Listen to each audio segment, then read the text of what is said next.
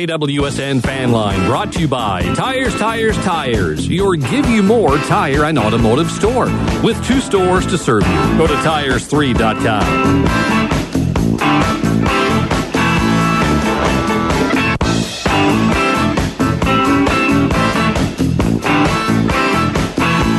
He's Craig Maddock. I'm John Gaskins, Fox Sports 98.1, AM 1230, and KWSN.com. You can get us free with the KWSN mobile app. Takes less than a minute to download.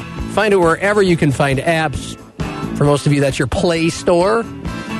And also, check us out on your smart speakers. Get Alexa to find us at KWSN on your smart speakers. You can just hear us while you're at home, probably working at home. Craig and I are very fortunate. We now have official government letters documenting that we are essential personnel and can indeed go to the office if and when we get a stay-at-home order. We're very fortunate and lucky for that we come into the building and stay socially distant. Not that we're socially distant from each other most of the time anyway, by choice.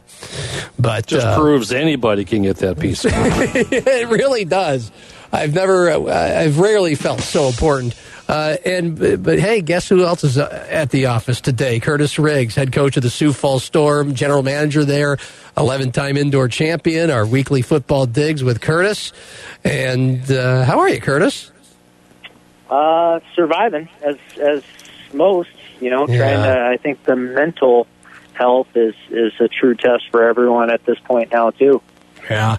When is it this week that you'll find out if the Indoor Football League will continue to try to salvage a season? Well, I think we may find out even before we get done with this interview. The owners were discussing today, in fact, and I just got off it sounded like they were finishing up a call and trying to decide on a direction here as I got off. So you may find out here before your guys' show is even over. I'm not sure. I think they'll hear within the next either today or tomorrow. Do you have an anticipation of which way it'll go? I think it's still, from what I talked about last week, that I think more and more people are seeing that it's not something that you just see hey, it's going to be done by this point, and we can start a season then after that. There's still, in fact, today it was discussed some of the arenas are emergency facilities for overflow, and so they are quarantined off until the first week in June. So, I think you're starting to see more and more. I just personally feel that I don't think we'll be able to have a 2020 season. We just need to start to work on strengthening 2021. Wow. So arenas are being used for people who have coronavirus, or is it specifically for coronavirus patients, or just overflow from? It sounded like it was for equipment that would go to the hospitals. So they were using these as storage facilities for the equipment, and then they were the emergency need if they needed to quarantine and make these into makeshift type facilities. Wow. Curtis, let's get to the NFL, and I'm curious, 'cause everything is virtual now, virtual meetings. All these GMs out there, they're interviewing their prospective draftees virtually, either it's on the phone or on a video conference call. What are the pluses? I guess what's the biggest minus that you're going to have these GMs of not maybe drafting players? What is happening with this virtual meetings that we're seeing? Yeah, that's a good question, Craig. I know we're being asked to do some virtual workouts for athletes that were not able to participate in our pro days, and I was thinking about that very same thing of what is the difference for a scout or organization. And I think some of the factors are one, we've established a reputation with Sanford that they know how we test, they know the professionalism and everything about that, so they don't question that part, because that does become a big question. How is it being tested? The scouts like to do it themselves when they go to the pro days. It's so funny because you'll see someone running a 40 and you'll see 32 scouts all with stopwatches because they all don't believe the guy next to them. They all want their own proof. So that element will be changed a little bit. The other one is the eyeball test is really big for these guys.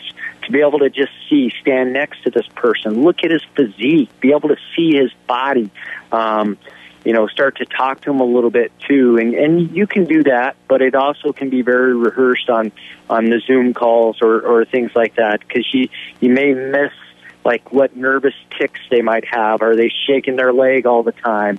How relaxed are they really during this call? So some of those things, I think, are what may lead teams to be hesitant, especially for some of the smaller school kids that they've had very little contact with. Who will it hurt the most? Well, I think those smaller school players, ones that were able to go, the safety from Southern Illinois, he was able to go to the combine and tested extremely well. He'll be okay. But the ones that didn't get the combine, haven't had pro days, and only have their college film to go off of, those are the ones that you're just not going to see many of those drafted, I don't think, at least. You may see free agent invites, but for teams to take a risk on some of those that they have very little information on, that's who it'll affect. Curtis Riggs joining us. Craig and John, Fox Sports 98.1, AM 1230, KWSN.com, head coach of the Sioux Falls Storm.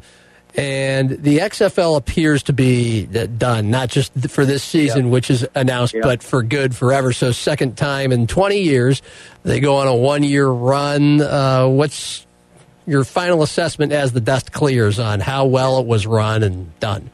Yeah, I think they officially declared bankruptcy today. So they shut the doors down and then declared bankruptcy today. The unfortunate part is you can't predict the pandemic to be able to withstand and get through that, because I'm sure their mindset was, we're going to take a pretty significant loss in 2020, build up the relationship, try to get in our foot in the door with the NFL, and then try to go from there. Well, they never were able to respond to year two, so that heavy loss just became greater, and it was insurmountable then. So I don't think we'll see someone try it again for another 10 years at least. Someone then will think, well, we need to get all those athletes that aren't playing in the NFL and utilize them and build something off that. But they never remember that they're competing with the NFL. Even if it's not the same season, everything is compared to the NFL.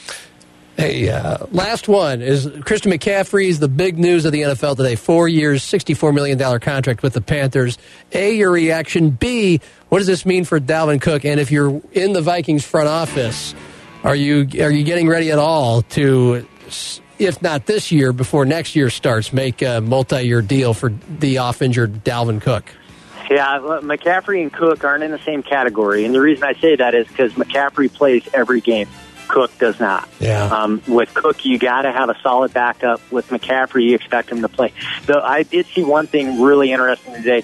The year the Vikings took Treadwell was the same year the Saints got Michael Thomas. 20 seconds, Curtis. Yeah, they could have had him. And Cook's great. They should give him a multi-year deal, but it should not be to the level of what McCaffrey got. But Cook's going to ask for that, and he's going to want it, and that could be the end of their relationship.